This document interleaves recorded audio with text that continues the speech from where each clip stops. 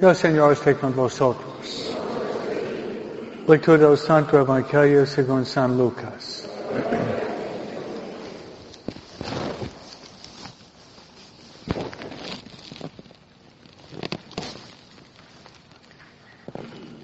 En aquel tiempo la multitud se apiñaba alrededor de Jesús. Y comenzó a decirles: la gente de este tiempo es una gente perversa. Pide una señal, pero no se le dará más señal que la de Jonás. Pues así Jonás fue una señal para los habitantes de Nínive. Lo mismo será el Hijo del Hombre para la gente de este tiempo. Cuando sean juzgados los hombres de este tiempo, la reina del sur se levantará el día del juicio para condenarlos, porque ella vino desde los últimos rincones de la tierra para escuchar la sabiduría de Salomón. Aquí hay uno que es más que Salomón. Cuando sea juzgado la gente de este tiempo, los hombres de Nínive se levantarán el día del juicio para condenarla, porque ellos se convirtieron en la predicación de Jonás.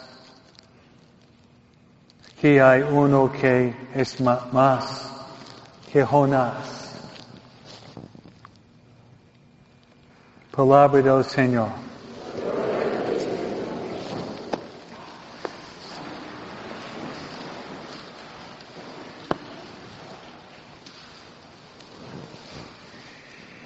El tema de hoy es el tema de la conversión.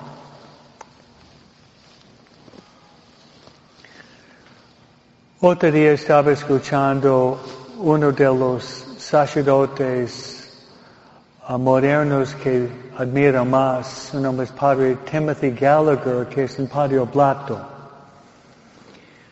Probablemente uno de los expertos mayores de los ejercicios, tal vez en el mundo, por lo menos del discernimiento de los espíritus. Los jesuitas dicen: vaya a Padre Timoteo para poder aprender el arte del discernimiento. Entonces estabas escuchando una de sus pláticas y hablaba de la conversión de San Ignatius sobre algunos detalles que yo no sabía. Y le voy a contar relacionado con la conversión. Ustedes que han hecho los ejercicios conmigo, ustedes saben lo que pasó en Pamplona, ¿no? Había la batalla entre los franceses y los españoles en Pamplona, que es una ciudad en España. Tal vez había visto la película de los filipinos, ¿no? Donde se ve los franceses acercándose con caballería y rifles, bombas. Y el santo está defendiendo el castillo. Luego, los franceses se acercan y con caballos disparan una bala muy grande que pasa, que destruye las piernas, pero la pierna derecha fue prácticamente destrozada, pero la izquierda no tanto.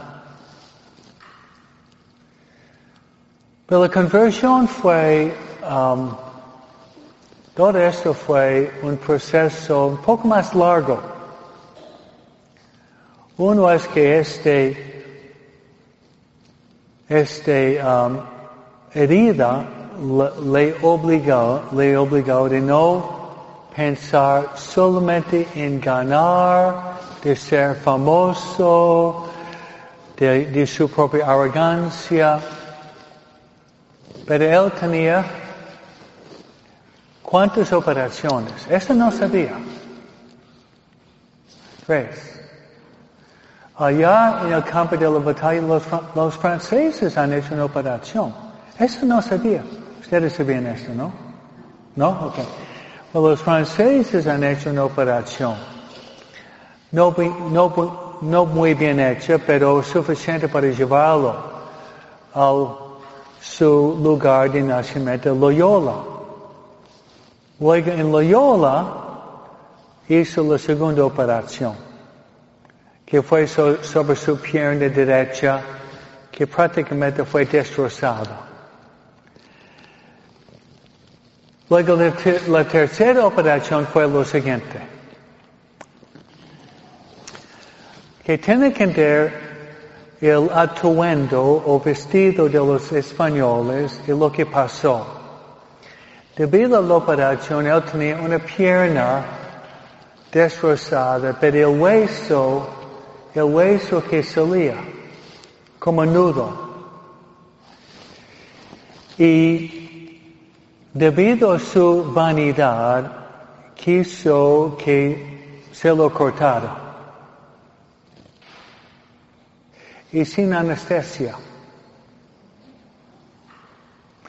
Pero lo que no sabía fue que los pantalones de los españoles fueron pantalones apretados, que el pantalón de la pierna estaba en alto.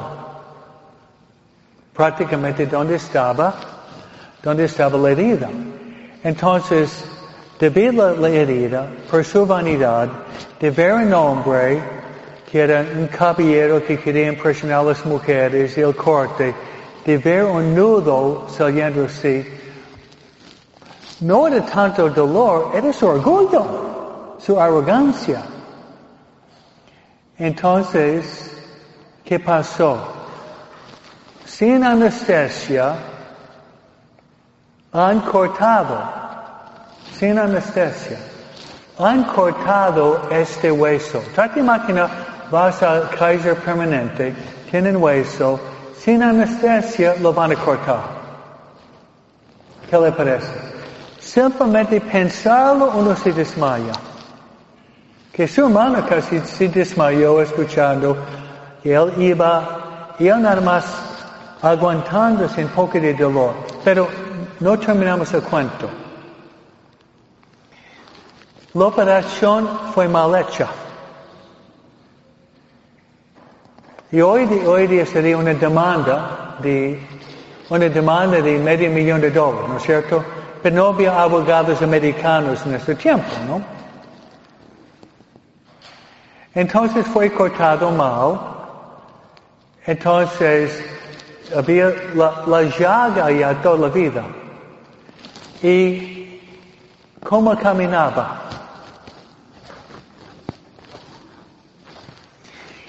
Entonces, la apariencia de la llaga, el hueso saliendo, caminando rengueando, no era posible regresar de ser soldado. Si hubiera regresado como soldado, habría regresado a la vida del pecado. Híjole. Se me quedó. He visto esos 3 días y se me quedó hasta hoy día impresionándome como Dios utilizó una bomba, 3 cirujanos que eran, ¿cómo se dice? Butchers, ¿no? Eran carniceros más que cirujanos. Y mal hecho, y no podía ser el hombre caballero guapo, bonito para las mujeres, y caminando, rengueando, que era una vergüenza, todas esas humillaciones para forjar este grande santo. ¿Qué le parece? Es un cuento increíble. Realmente es increíble. Y yo no sabía esto, y casi me da vergüenza, estoy dando pláticas, pero mi intención, tengo que estudiar los ejercicios un poco más, ustedes también, ¿no? Que terminamos. En sus vidas, rebobina la película. ¿Cuántas veces en tu vida Dios había permitido humillaciones, dolores para santificarnos? Amén. Yo pienso, si cada persona aquí va rebobinando la película de la vida, va a haber humillaciones, dolores y sufrimientos. Y durante esto fue podemos decir, una crucifixión. Pero si no fuera por esto, ustedes no estarían aquí esta noche. Por eso, gracias a Dios, porque Él sabe cómo trabajar con cada uno de ustedes. No entendemos, pero es un Padre que nos ama tanto, que trabaja en cada uno de nosotros en la manera mejor para llevarnos a la conversión, a la santificación y a la salvación. Amén.